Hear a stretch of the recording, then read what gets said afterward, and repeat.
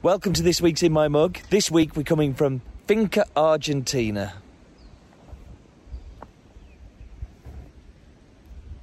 What a view.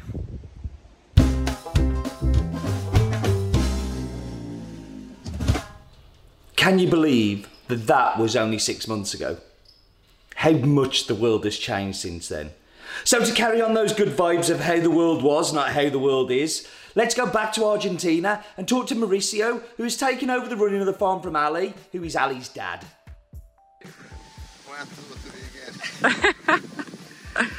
So we're here on Finca Argentina. I'm Garcia Pelin, and I'm joined by Papa Martinez, Mauricio, who is Ali's dad, who is now, while Ali's zipped off to Canada to live and work, you're taking back the management of the farm.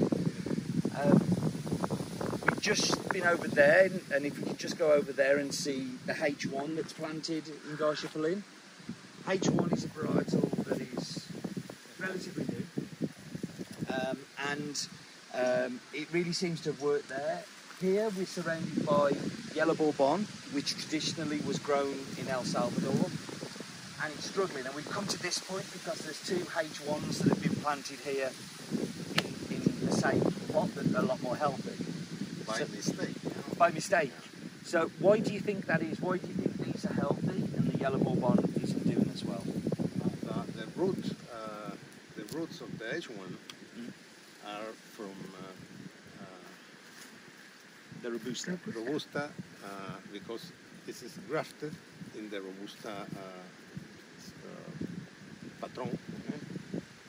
So it's much stronger.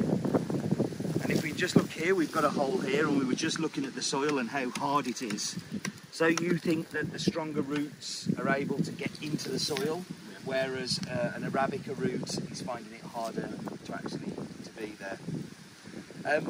What are the other bonuses of H1?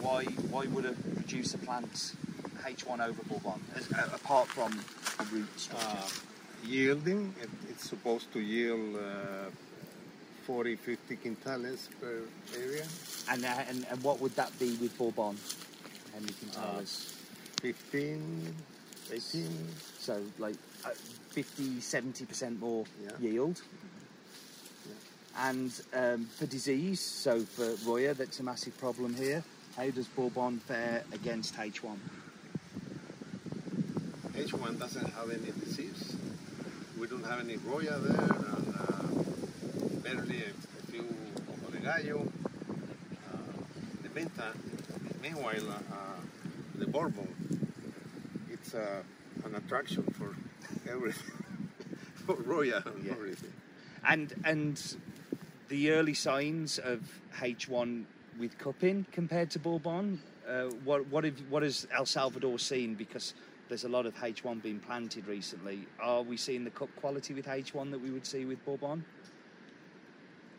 I don't know. How did you like it? Well, I liked it. And I think there's been some examples of it doing very well in Cup of Excellence, hasn't it? I think the difference is that the H1 is softer, maybe. Yeah. And the Bourbon, it has a little bit more acidic. Yeah. And maybe more chocolatey. And have you seen a lot of, like your neighbours, for instance, planting different things to Bourbon now? I mean, is that happening quite a lot here? We don't see too much planting now. No. But when they are planting, are people planting Bourbon or are they planting H1? They plant Pacas. H1 is a very expensive plant. So to give people an idea at home, a Bourbon plant would cost like 30 cents. 30 cents. And a H1 would cost 60. Yeah, so twice as expensive. And the problem with the H1 is that you cannot take the seed and get a new plant from the seed. You have to reproduce it by cloning. And that's because H1 is, it's not a stable varietal, it has to be cloned, so it doesn't turn back into one of the other plants that it was. And that takes generations, and we're not quite there with it yet. Do you think that's going to be a problem when you come to replant, that you can't take your own seedlings, or is that a small price to pay to have a good yield? You have to keep buying the plant. No? Yeah.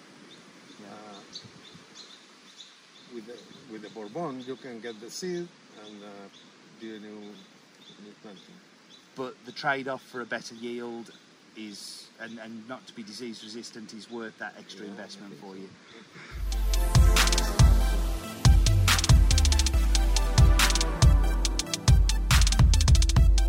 It was so cool on that trip to spend some time with Mauricio rather than Ali and get to know him just that little bit better. For a little bit more clarity, Ali's now living in Canada with his family, as his wife got work out there, so they've moved. And for the long term, they're probably going to be there. So Mauricio has taken on all of the husbandry and all of the work on the farm. But Ali is still very much involved in the day-to-day, helping, advising, and working very closely with his dad. So this week's coffee comes from Vincona 2, and Vincona 2 is around about 12 hectares or so, and is the second highest part of the farm, the very highest being San Jorge. The soil has less clay, so it's softer, which allows the coffee tree's roots to grow better. And it's not unusual for Vincona 2 to be one of the highest producing parts of the farm. It has an altitude, it's around about 1,200 to 1,300 metres above sea level. It's on a nice gentle slope, and then has a hard steep area as you get higher and you get close to San Jorge. The coffee is 100% Bourbon. Now, very recently, you would have found most of the coffee being Bourbon in El Salvador, around about 70%. But as Mauricio was talking about in the video, things like H1 are starting to be tested and planted more. And I think having that variety of varietal will very much help protect them from outbreaks of leaf rust and things like that. Just some genetic diversity amongst the coffee plants. But Bourbon will always remain one of the most important coffees of El Salvador. And it's definitely what gives it its fantastic cut profile. So the farm is based in the Apaneca Lamapatec mountain range, very near to the town of Churin in the Ashapan department.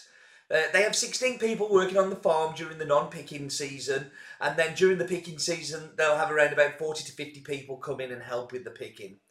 So we should go through the numbers for this farm. It's in El Salvador. The nearest town or city is Churin in Ashapan. It's owned by the Martinez family. The farm is called Finca Argentina. The Tablon is called Vincona 2. It's Bourbon. It's a fully washed, sun-dried, and 1,300 metres above sea level. So, without a delay anymore, let's go to Steve and the tasting. So as I said to you, this comes from Vincona 2, and Vincona 2 historically has produced the some of the better coffees higher up. Vincona 1 is a little bit lower down on the map and doesn't produce as good. Now, Vincona 2 is an exclusive for In My Mug, and I'm going to taste this Vincona 2 and give you the taste scripts, but I'm also going to tell you what Vincona 1 is like, and maybe you want to go on the website and buy that one, because that one isn't going to be an In My Mug. But let's get into it now.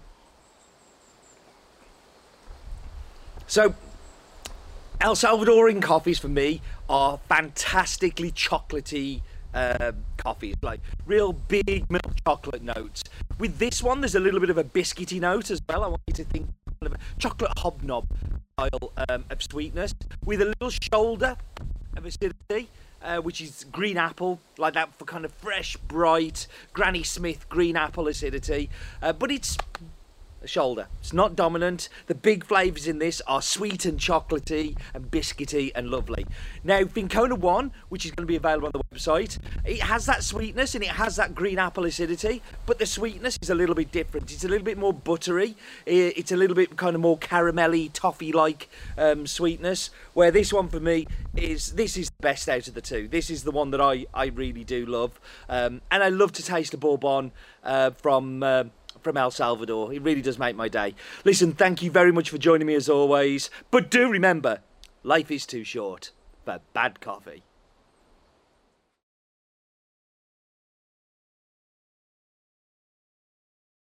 So we joined. Are you recording? Yeah. So we're joined by Papa Martinez. Woo!